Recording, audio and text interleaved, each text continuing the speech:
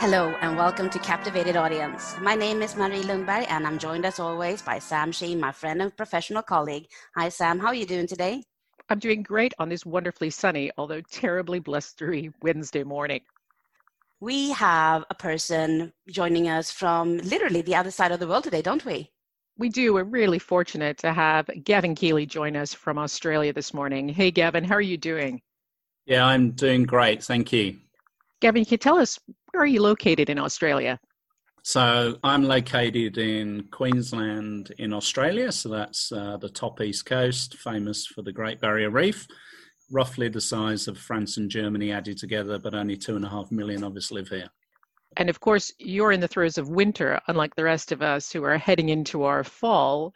Tell us a little bit about where you work and what that company does.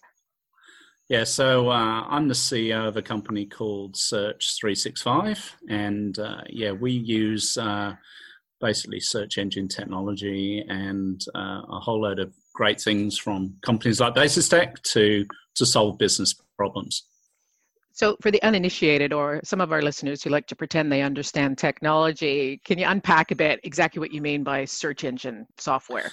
Yeah, so as I say, with search, you can't really mention the search word without everyone leaping to the Google homepage. It just kind of appears in their head as soon as I say it. So, most people are familiar with the fact that, search engines have been around for 20 years now. So, and we've all been using them quite happily in our daily lives to solve all sorts of problems about plumbing and electricians and all sorts of other things. But what we found is that same capability is normally severely lacking in the enterprise context. So we use search engines to solve business problems.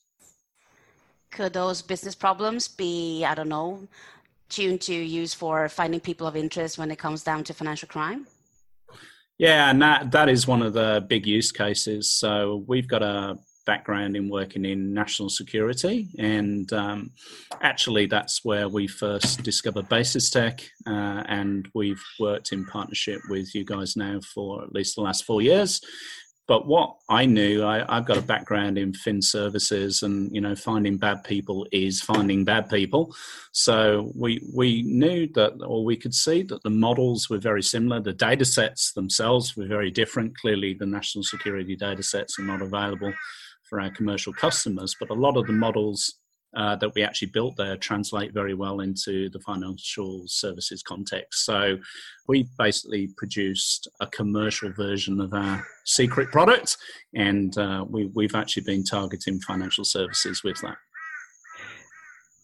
Just so I'm super clear and make sure people understand, we're not talking about something like a Yahoo or a Google search engine, which, is basically a problematic source for a lot of people doing their KYC for firms, because as you know, it's like boiling the ocean. If you don't know how to search it properly, you get lots of nothing. So what's special about your search engines?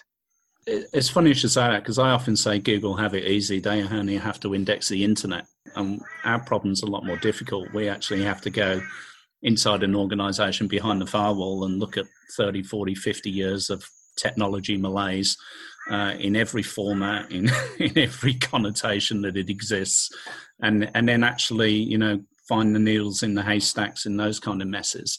Similarly, in our financial services customers, we found there's been a big shift and a focus now onto more real-time type of things. So historically, a lot of the sanction screening and AML and CTF and all these other kind of buzzword phrases you find floating around, they had large windows available to actually sift through all of these transactions. And when I say large windows, literally overnight processing or multi-day processing for the money to leave my bank account and arrive in yours, Maria. So they had a large window in which to do that. Now, real-time transactions, they've got a 2-second kind of window, and they need to find out if there's a bad guy in the transaction, because if there is, the actual institution themselves can be in a lot of trouble.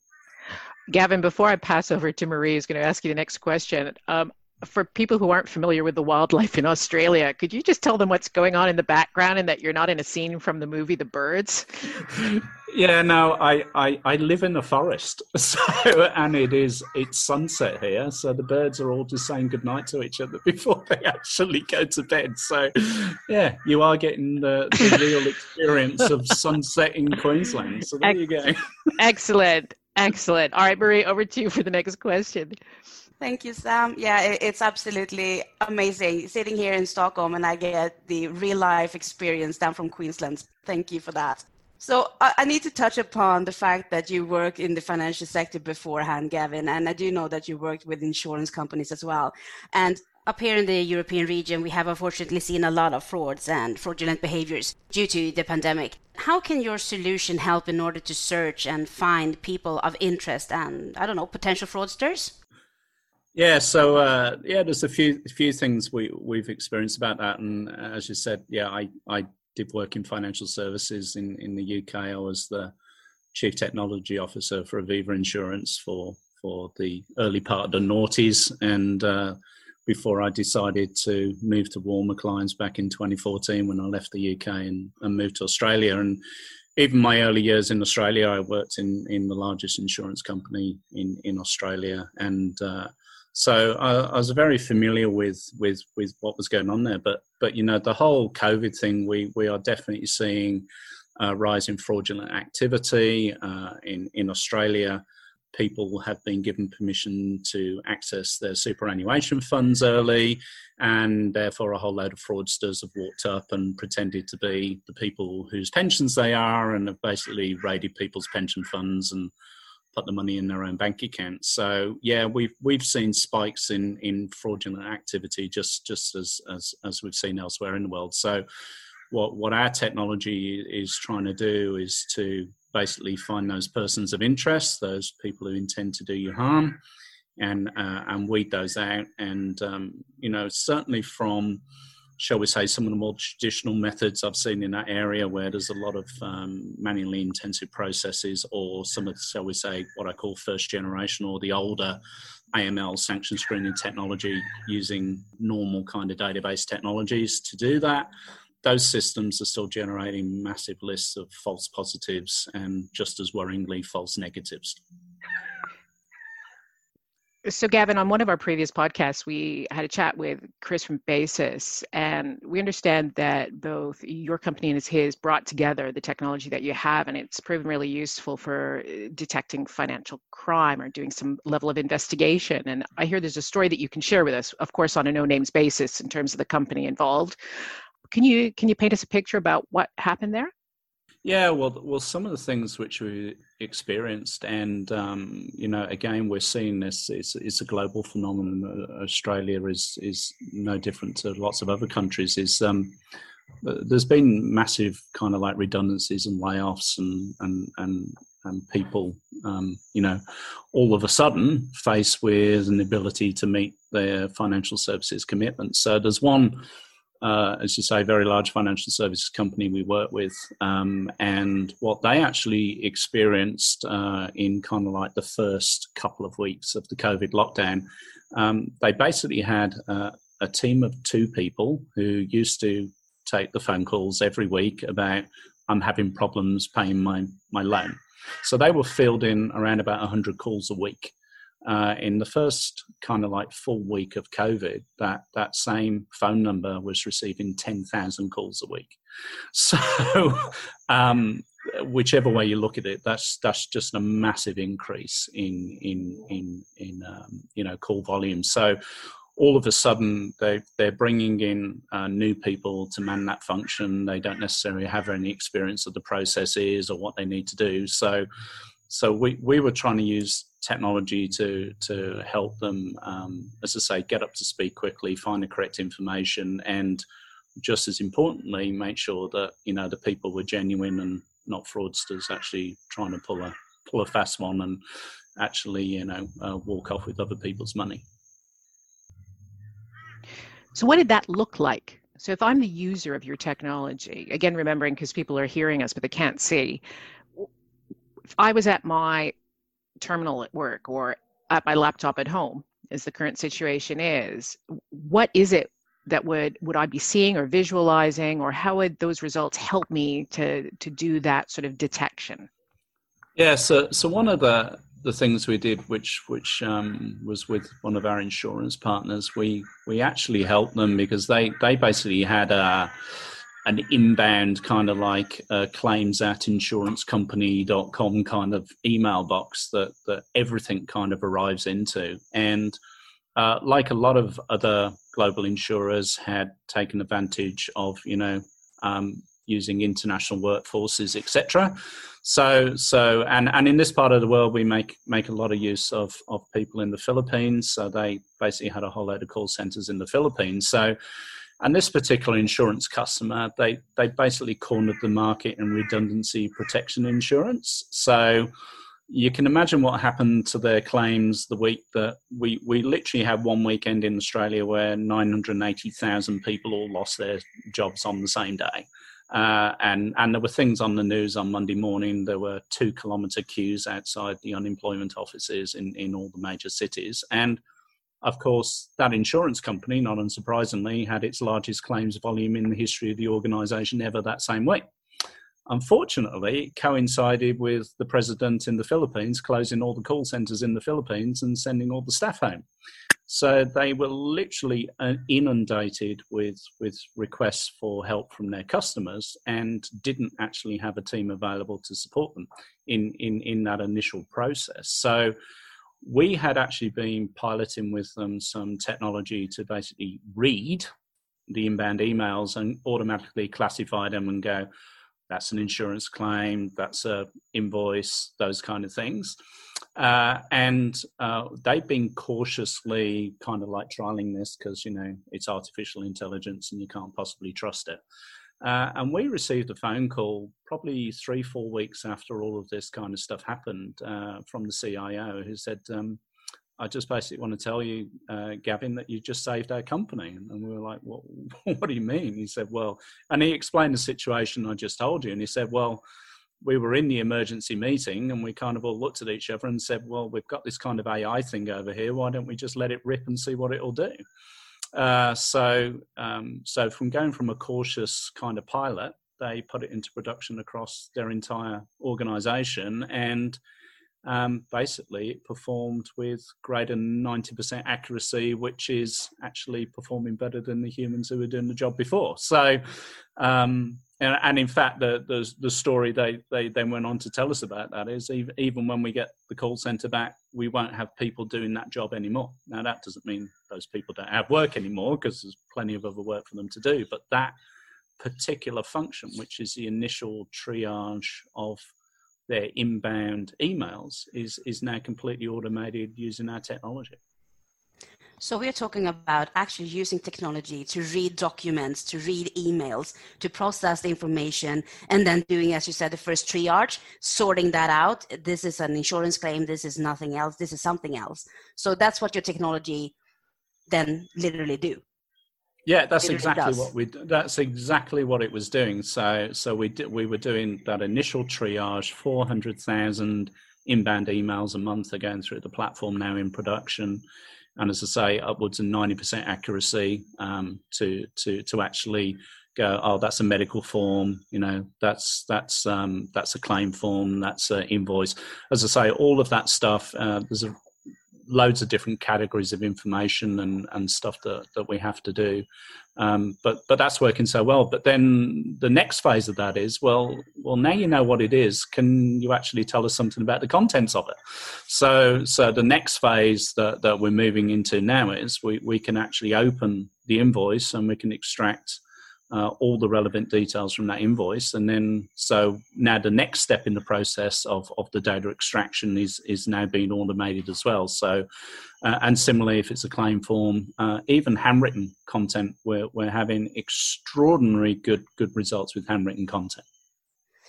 And how about different languages? Is the software handling that as well? Well, absolutely. And one of the things, that going back to that finding bad people situation we're talking about. So Australia has seen an influx in Asian investment in property over the past few years, and like the identity checks that happen right at the very start of the process, literally people will be turning up with a birth certificate or identity documents written in anything other than English. And of course, if you're trying to do some kind of background check where you're not even starting with the Latin characters on the keyboard, that has been a big problem for them. So the solutions we're putting together, again, powered by the exceptional linguistics we get with the Basis Tech team, allowed us to do this not just in just the pure English and the Latin character set, but we can quite happily look at Chinese and Russian and Arabic and all sorts of other sources, and again with extraordinary levels of accuracy. So what is it specifically then? Because I'm fascinated by this. I can totally see the advantage to doing this, and you can actually think about what you're looking at as opposed to all the drudgery of picking through things as an analyst. But you say it looks at the invoices or the correspondence. What's it looking for? Because, it claims a claim, right? Yeah, well, it's funny, and this is why we came back to search in the first place, right? If you think about a claim, and you're a claim handler, how many different documents do you think that you need to look at in order to go, is this a valid claim? Is this not a valid claim, right? So the very first part of the claim assessment process, after we've done all the classification of the inbound stuff, is a claims handler needs to go, well, who is this person? What policy do they have? Okay, now I know there's a policy. Are all their payments up to date? Okay, so is the policy in force? Yes, it is. Did the incident occur between the start date of the policy and the end date of the policy? Yes, it did. And then start to go through some of the things and say, and is the type of incident that's being claimed actually part of the cover of the policy? Now, everything I've just described there is a find information problem. So the solution that we're putting in front of our insurance customers now, so in one insurer, a normal claim, so this is something that's not got unusual aspects to it, it would take an experienced claim handler 90 minutes per claim to do that initial, coverage assessment. Because they would literally have to root around all sorts of information repositories in the organization and SharePoint directories and network drives and emails. And literally they'd have a couple of monitors and they'd have, 15, 16 documents sometimes open on the screen, flicking between them, reading what's on the form and then going into the policy document. And the policy document itself may be, 50, 60 or even 100 pages long, going, yeah, where's the terms? Is this actually all uncovered? So that's the kind of stuff that we're doing. And it's that triage, it's that first notification of loss. It's like somebody's had an incident, they're making a claim, are they covered? It's just trying to answer that initial question. So one of the things we've noticed about some of the fraud tactics, particularly coming out of the United States with the PPP program, is fraudsters will try and swim like salmon amidst the big school of claims that are coming in for relief and assistance, hoping they won't be detected. So in the support you gave, the particular insurer you've described, did you see a lot of that, and did your technology pick up some of those suspect salmon, so to speak? Yeah, well, this is kind of like one of the interesting side effects of using this kind of technology. So the organization, and again, this is not untypical in my experience of working in large insurance companies. There's a quality assurance process, which is basically some senior person with lots of experience takes a few samples of a few claims, goes back through it and say, was the process followed? Did we do the right things? And all that kind of stuff. So this one of the insurers we're working with, their quality assurance process had a 2% sample rate. So of all the claims they processed, 2% of them would be checked and verified. And they bravely admitted to us that they were failing to even meet their 2% sample rate. So the side effect of the technology, it's auditing and creating all of the records on every single claim that's been processed. So now what we've got is a rich data set that's actually being generated, because it's not just tacit knowledge in people's heads. It's actually now data that's actually stored and we can actually process that data, and we can actually start to look for, shall we say, subtle patterns in the information, and start to detect outliers and problems that may actually exist, that this 2% kind of like QA process would rarely, if ever, actually, hit the target. So we've been speaking to a lot of other vendors and a lot of software providers on this podcast as well. And I've been asking them a question on how to implement the system solutions. So Gavin, can I get your top 3 tips on when to buy new technology and how to implement it, how to get that really working as efficiently as you were speaking about? Yeah, so again, a couple of things that I've learned, and in fact, I think having been on the other side and been in customer land for many years, right? So my job at Aviva was to make sure we never bought another piece of software again, because we already have far too much. So, but the point that I was trying to say to a lot of people is, and I've seen this all too often, a lot of vendors and even sometimes the customers themselves, there's these big bang kind of solutions. Oh, if we can only throw it all away and start again, then the world would be wonderful. Well, my professional experience of that is it never works. It always takes longer and costs a damn sight more than you ever expect it will. So what we're focusing on now are kind of like those tricky little bits that are left over once you put the technology in anyway. What are the human intensive activities that technology has just kind of like really failed to assist in any meaningful way? So if you look at claims processing end to end, look, there's lots of technology vendors out there who provide claim management systems, and we're not going up against that. What we're saying is there are certain aspects of the claims process that have these human activities. Let's identify those and then look at how we can use some intelligent agents to support the people to do that work better, faster, more effectively. And by doing that, that allows us to get very rapid delivery, very rapid deployment, and also very rapid returns for the customers. So the claims triage process for that one insurer was from start to finish in production in 25 days. Right now, we've since improved and optimized that process, and we can now do the same thing in 5 days. Right, so that's 5 business days and you've got a live solution running in your organization, right? That's not 5 weeks, 5 months, 5 years, which is, timescales that a lot of the large corporates that we deal with are used to. We're talking about meaningful improvements. And that one insurer was seeing an 80% reduction in the human processing time within a 25-day implementation period. So Gavin, what I'm hearing from you is what some of other podcast participants have emphasized who deal with technology, which is don't try and be the end all of all solutions. Pick a specific problem and try and solve it. But the other side that's interesting is you work in partnership with Basis. And I think that's something a lot of different solution providers are desperately keen to establish, but they haven't quite figured out how to do it. So why does your partnership work between the two companies? Well, the interesting thing is straight away, I would characterize it as a partnership. It's a genuine two-way relationship. I've seen too many kind of like partnerships where, kind of like people sit there at the other end and expect Basis to provide them with all the customer leads and all, and it doesn't work like that at all. So we've got a very symbiotic relationship, and similarly our engineering teams, we know where you guys finish and where we can extend the capability and where we can add our smarts to it.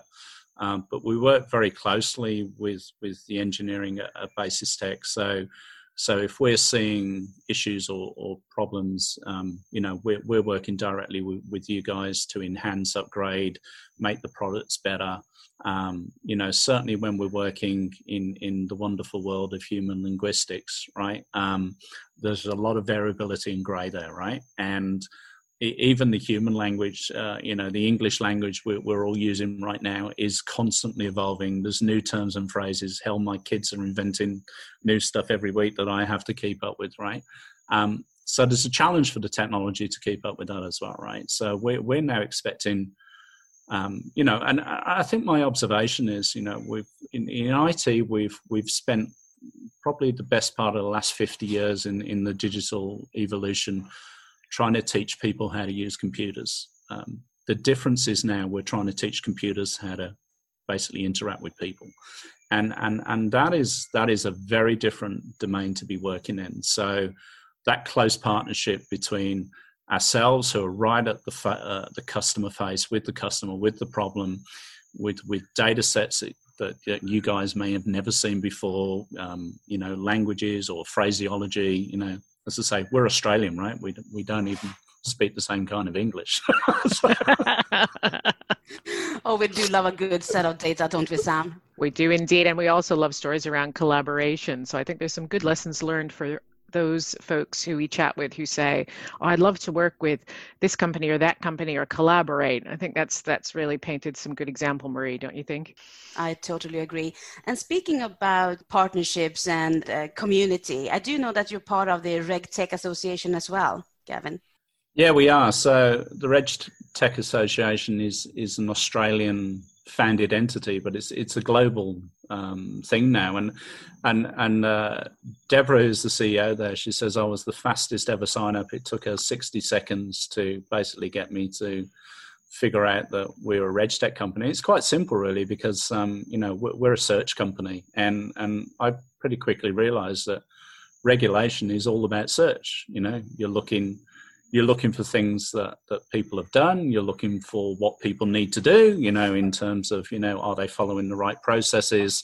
Did they follow the right processes? Or you're searching for people who intend to do you harm. But many of the use cases in regulation and compliance are actually search related, So for us, it was a very natural, environment for us to move into. So, yeah, I'm a very active member of the RegTech Association. We've now also gone and partnered with other organisations in there who are now using our technology inside their technology. So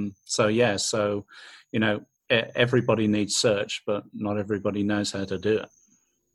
Oh, well, that's brilliant. I think on that note, Marie, I think we should let Gavin go and enjoy the rest of his evening before other wildlife starts to appear out of the forest. So, Gavin, can I just say on behalf of Marie and myself, thank you so much for taking the time to chat with us today. No, it was my pleasure. And next time, maybe we'll do it when it's not sunrise or sunset and it won't be quite so noisy.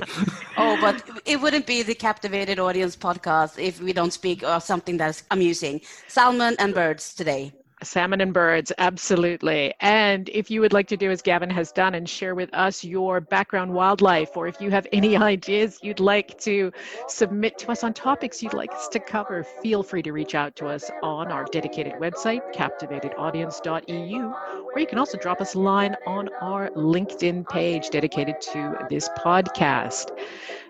Until next time, have a great day, wear a mask, and stay safe.